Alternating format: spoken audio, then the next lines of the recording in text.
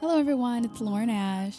Hey, y'all. Zakia Najiba. Welcome to the Black Girl Gnome podcast. We promote holistic wellness and inner beauty for women of color. We also encourage self-care and self-love for our communities. In a nutshell, we create space for women of color to breathe easy. Thanks for listening. Womanist is to feminist as purple is to lavender. Alice Walker. Womanist. From womanish, frivolous, irresponsible, not serious, a black feminist or feminist of color. From the black folk expression of mothers to female children. Quote unquote, you acting womanish. Like a woman. Usually referring to outrageous, audacious, courageous, or willful behavior. Wanting to know more in a greater depth than is considered good for one. Acting grown up, being grown up, interchangeable with another black folk expression. You trying to be grown. Responsible, in charge, and serious. Committed to the survival and wholeness of the entire people, male and female. Not a separatist except periodically for health. So today we're diving in on a really, really important conversation. Zakia, do you want to share more about it? Yeah, so today we'll be sharing a little bit about the philosophies behind the inspiration for Black Girl in Om.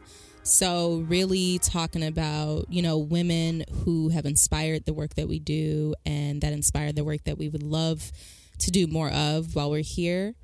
We'll also be talking a little bit more about the exclusivity of Black Girl in Om and what that entails. Because I think there's a particular type of conversation around that in regard to Black women and women of color that more folks should be engaging with. So I'm actually really excited about this conversation. Me too. And we just have two particular people to thank for inspiring us to do this podcast. One, Bradley A. Murray of Square 56, and Autumn of Sir and Madam. Two creatives here in Chicago who have recently joined forces to create this amazing new project called The Collaboration Theory. Hopefully by the time this episode is out, we'll also be able to share the short video that we did in which they invited us to have this conversation about exclusivity as it relates to Black Girl in Om and our work. And Zakia and I just left that afternoon just really thinking more deeply around what we do. Because sometimes when you're in it all the time and you're just doing it, you kind of like focus on the to-dos and the projects and like we have so much going on that coming back to like the purpose and the kind of rootedness of what our work is all about. Gotta get back to that root. Exactly. Gotta get back to that ground. Yes. So thank you two. Thank you so much. Yeah, so I mean, initially when we were proposed to answer that question about exclusivity, a lot of things were going through my head. So like I thought about Black Girl in Om, and I also thought about the way that Black Girl in Om or projects similar to Black Girl in Om may be perceived from a different lens. So thinking of exclusivity sort of like in this negative way where people almost feel offended or they feel not included, especially folks who don't identify as Black women or women of color. Yeah, so last July, there was a feature on me and on Black Girl in Om more broadly by Ashley Weatherford in the New York Magazine. It was titled The Startup That's Driving Black Women to Yoga. And in it, she just featured Black Girl in Om and the movement that it related to, which is just in general more women of color, obviously, creating more intentional spaces for themselves to come together and practice wellness and self-care. This was like kind of the first big feature on Black Girl in Om. And of course, I was scrolling through the comment section and I noticed that there was a woman who, at least in her photo, she appeared to be white presenting woman. And she just went pretty much against everything that was being highlighted in the article and the Q&A between myself and Ashley, which, the whole conversation is about Black Girl No more broadly, and the demographic of Black Girl No attendees being women of color, and just the need for creating intentional, culturally specific spaces to be able to explore wellness, our own experiences, culturally and otherwise. And this woman essentially just shared that, you know, that was pretty much going against yoga, and that we just needed to all practice together, and she felt sorry for me and all of this stuff. Wow. So, I mean, at the end of the day, I think while it irked me, at the end of the day, I just realized, as I still do now, that there are just many people in this world who don't value and don't see at all the necessity for what it is that we're doing. And that's okay. But I hope that today we can kind of talk a little bit more about the value, the enormous value of what we're doing, because we know that those who are engaged with us on our events and in our online communities and spaces know that as well. And there is a need. There is absolutely a need for having our own spaces to connect. And at the same time, there's also a value in connecting with everyone in wellness. But I think in particular, there's an enormous value in sharing space amongst ourselves. Right. And I think that goes back to, at least in my opinion or with my personal experience, what it means to be an ally of our community. You may not be a Black woman or a woman of color, but if you have that awareness and acknowledging that these spaces need to be formed, these spaces need to be created by us, for us, right, then of course, by all means, like, support us. And so when I hear comments like that, it just makes you realize how jaded a lot of people are by their own privilege. Because, like, how could you not realize that this is a necessity for women of color and Black women when wellness is oftentimes not considered for us, or we're left out of the paradigm or left out of the conversation? Therefore, we have to create our own. And absolutely, like you said, like, there's value in creating spaces for us, by us, because there's value in ourselves. Right. Exactly. You know? And I think when we think too about different examples in history and different folk who have come before us who have provided really strong and assured examples of the value in creating spaces, I think we can think of the Combahee River Collective, which, it's crazy now. We're in 2016 now, and these women organized in 1970, and they were really coming together in response to mainstream feminism, which was at that time still very white, and also they were responding to kind of more masculine oriented Black freedom struggles, which didn't really embrace or praise the leadership and actions of Black women.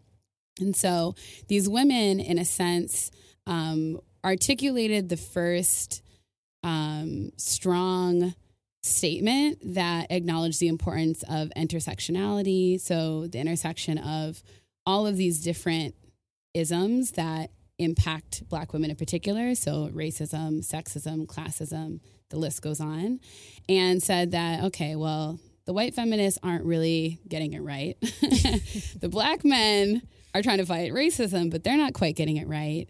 So how can we come together and articulate our own statement of what it is that we need in this world, and also then carve out our own space to be able to support one another in love? And it was a very political statement, but it's also, at the end of the day, just like what everyone would want as a human being, right? To be like affirmed, to be accepted, to be able to like be freely yourself rather than entering into someone else's space, realizing that there's really not a space in someone else's space for you to be completely yourself and for you to be able to articulate your own kind of vision of who you want to be. Right. And I agree with that. And, you know, and it's also very intersectional as well, because you have like these women who didn't confine themselves to any sort of like gender normativity, and there were women who like crossed all sorts of like class barriers as well. So it was very intersectional in the sense that you have these group of Black women who are coming together and being very unapologetic about being Black women, about being Black, and also, you know, affirming themselves through their sexual orientation as well.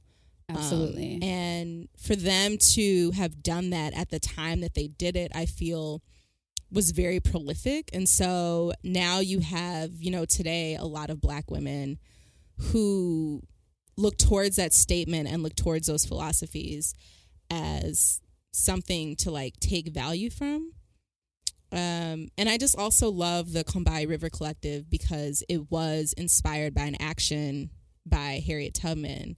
And oftentimes when we speak about the narrative of womenism or feminism, Harriet Tubman gets left out of the conversation. And she was like one of the baddest women, like I think in history. Literally. Like she carried 2 pistols. She was not playing around about her freedom. Yeah. Like it was literally life or death. Like if you didn't want to leave with her, right, she would put a gun to your head. She was like, no, you come into freedom. Right. Like, and there's no option. She also had like physical I don't want to say disabilities, but physical challenges that she didn't let get in the way of freedom ultimately, and ensuring that as many enslaved Africans also were able to secure their freedom as well. Exactly. So yeah, we need to think about her any day that we want to complain about something. For real. No, it's serious. It's serious.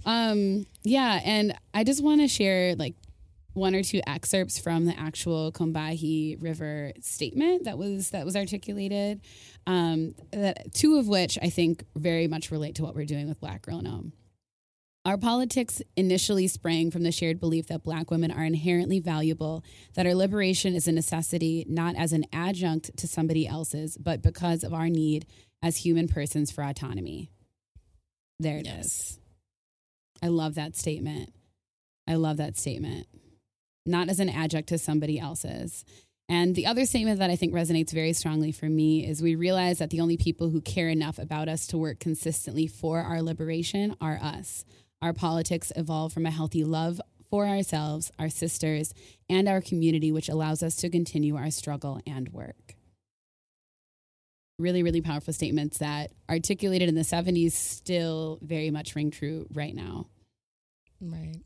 So what other examples of like women are there right now that are kind of paralleling the work that we're doing or that we seek to do?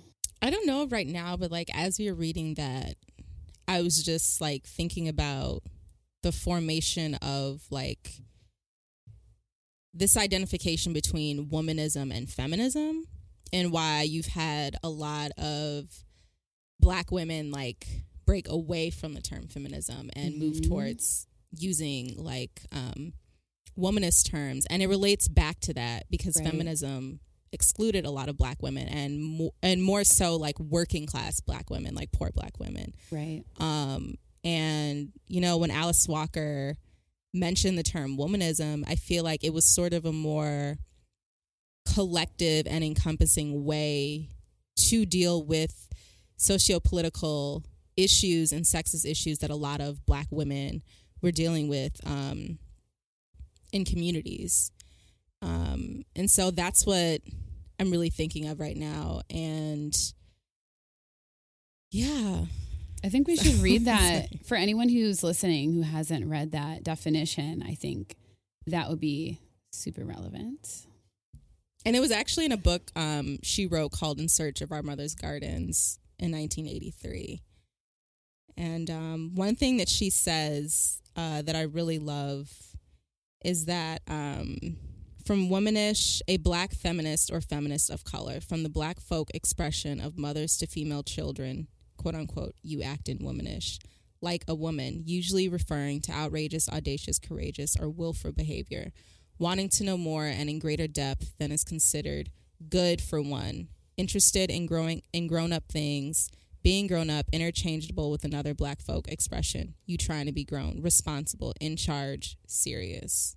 And I love that she says, like, uses outrageous, audacious, courageous, or willful behavior, because I think that speaks in the spirit of other women, you know, such as what we were just talking about, the Combahee River Collective, of Black women really taking charge of their own political stance, but also like taking charge of their own lives and affirming themselves and validating themselves at a time when other people weren't.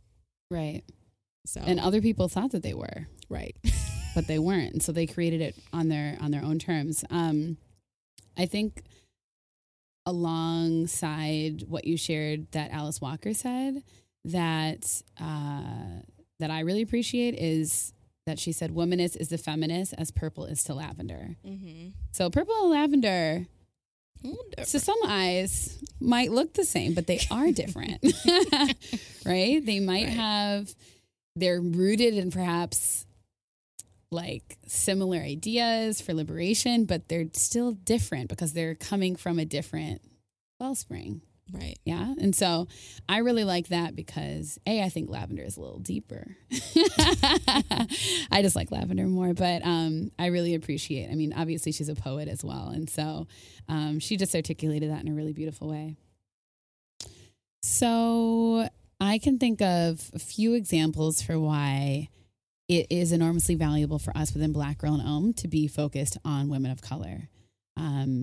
I remember very early on when I traveled up to Minneapolis, which is where I'm from, and did a couple Black Girl in Om sessions up there. There was a Black Girl in Om session that we did, and it was a really lovely yoga event that I guided, and then a friend of mine up in Minneapolis DJ'd, Sarah White. Shout out to Sarah. And it was a lovely group of about 20 women of color, mostly Black women, and then women who identified as, you know, either mixed or Latina. And it was a really beautiful, diverse group.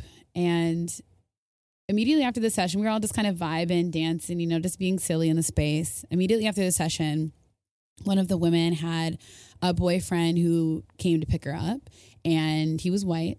And one of the women in the session came over to me and basically just expressed that she was like really uncomfortable with him being in that space. And I, in that moment, felt a bit conflicted, obviously, because he was clearly trying to just come and pick up his girlfriend. But at the same time, he was entering the space that for the past like 2 hours, we had been very intentionally focusing on the fact that it was like a woman of color centered space. And that's a sacred space. Exactly. When we get together. It really is. It really is. And so, you know, in that moment, I was really grateful that that sister decided to speak up and tell me, because again, that was at the very beginning of Black Girl in Om. And so that made me, as, you know, the founder of all of this, even think more intentionally around like, all right, you know, there needs to be something communicated to everybody then, because some folk, you know, especially more than others, who knows, maybe more women also felt uncomfortable, but she was the one who chose to voice it, which was really meaningful for me to receive and then reflect on. Another really, like on a positive note, I guess, another really beautiful memory that I have about just the importance of really having and holding our own spaces was the day that we launched the Black Girl in Om publication. I don't remember if you were able to go, but we had a gathering also that day, a new moon goddess gathering at Janice's place. Were you there? There were so many new moon goddess gatherings. I don't remember Janice's. if you were there. I don't think not. I was at that one. Because it was like the day that we launched the publication in March 2015. Okay, yeah. I think you were in school, which it's still amazing to me that you were like a senior in college, which I don't think most folk know. Like when we were like starting Black Girl in Om. I was still on that school struggle. Yeah, so you were probably studying in the library, but even though I was exhausted from just like being online all day, like tweaking and fine tuning everything, I decided to go to the goddess gathering, and I walked in the room and Erykah Badu was playing. There was some incense in the air. Obviously, like per usual, Janice's amazing like altar was just like on and popping. You know, she had all those like candles and photos and dried flowers and live flowers and plants. And everyone just had like healthy food out. And it was just like this beautiful, rich, like space of women of color who were there just to like vibe and celebrate the transition from one season into the next. And just to encourage and inspire one another. And it's just like a magical space when that happens. And it's just our own space. And that's really important. Right. I think another example that I think of is when we were in DC. And I always go back to this, but I feel like the moment we had in DC with that room full of women is something that I feel like we didn't necessarily have here in Chicago because it was just a different group of women. Right. And it was like in that space, there were women who spoke up about traumatic experiences and things they have gone through that they've never voiced before. And I really think that spoke to the power of what it means to have a group of women in a room. You have women of color and Black women who have these like very deep shared experiences.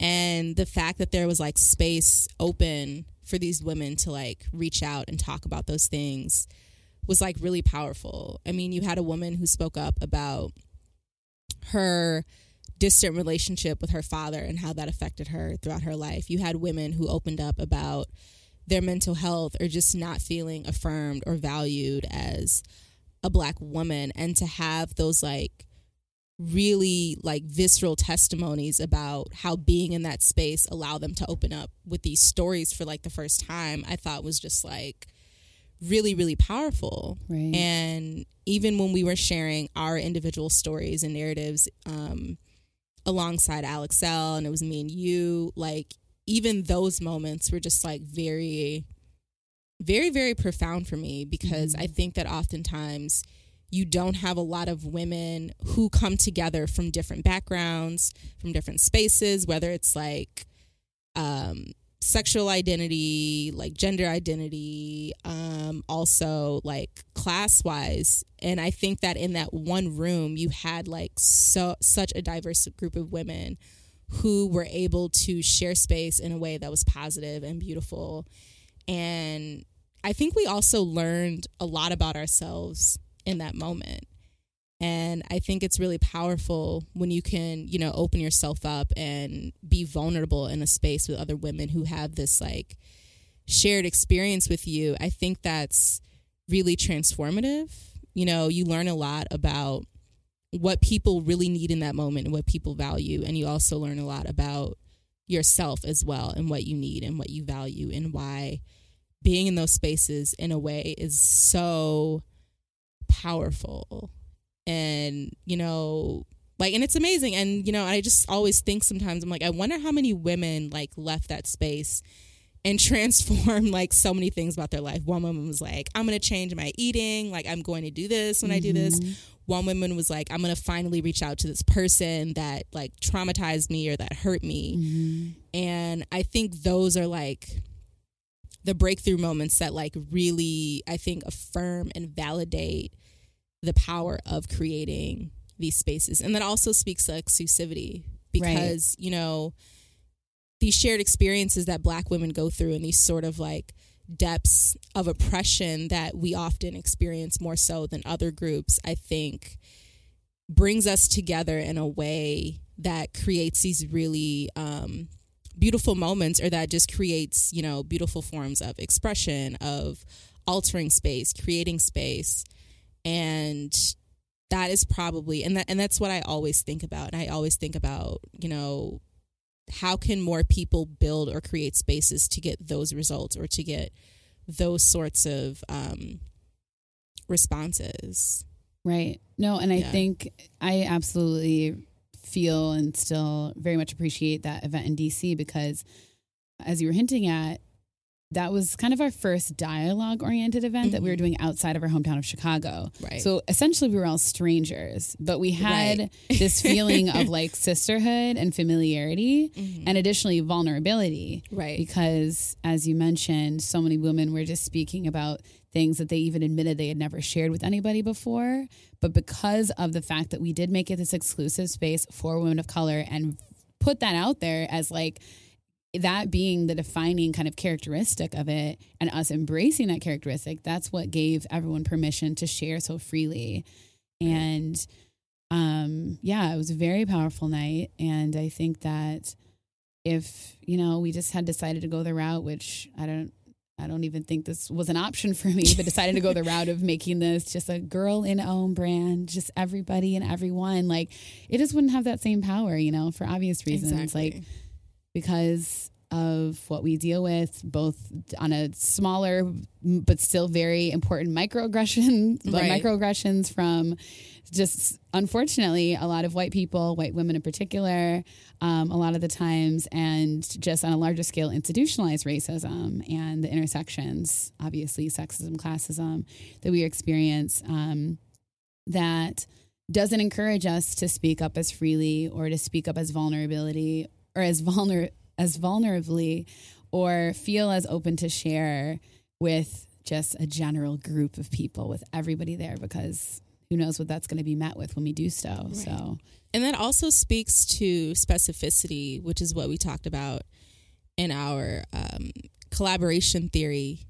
Filming was speaking to sort of the purpose that specificity lends to a certain group of people and why it's important to facilitate in community with people that have this shared experience, and also thinking of ways that these things are transformative, but also very, very needed, and why they are a necessity.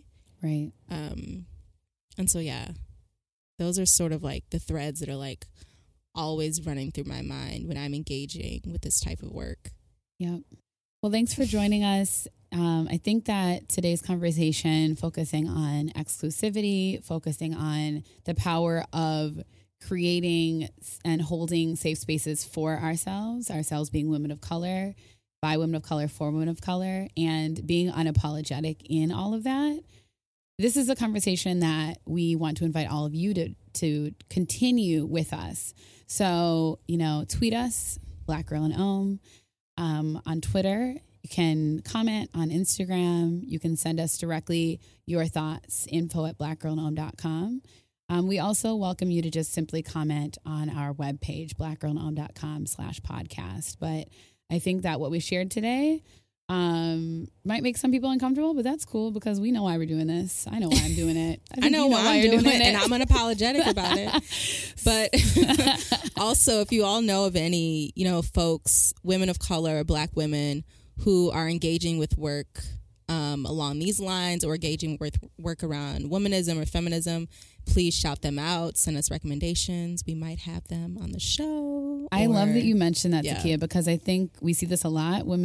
Some women think that what we're doing, we're the only ones doing it. And I think that while Black Girl in Ohm is unique in a lot of ways, we are continuing work that's been being done for decades, generations. And so it's important that we share our knowledge of individuals and groups that are doing this work, because it's important. And don't think that just because we're in Chicago, like, you can't be engaged. Like, start your own circles, start your own communities, start Self-Care Sunday, like, start a women of color focus and oriented something. Like, you have that power to do that. And I guarantee you there's another woman of color around the block from you who wishes you started it, and she'll show up.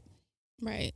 So get it popping. Exactly. It's equal parts important, and it can be heavy, but it's also uplifting and fun. Like, it's all of those things. It's a beautiful kind of like kaleidoscope of different things, but it's, at the end of the day, very, very important. This has been a production of Post Loudness, a collective of independent audio shows by people of color, women, and queer identified hosts. Editing, mixing, and producing provided by James T. Green and Taz Callagher. Music and sounds provided by Khalid B. and Peter Espenson.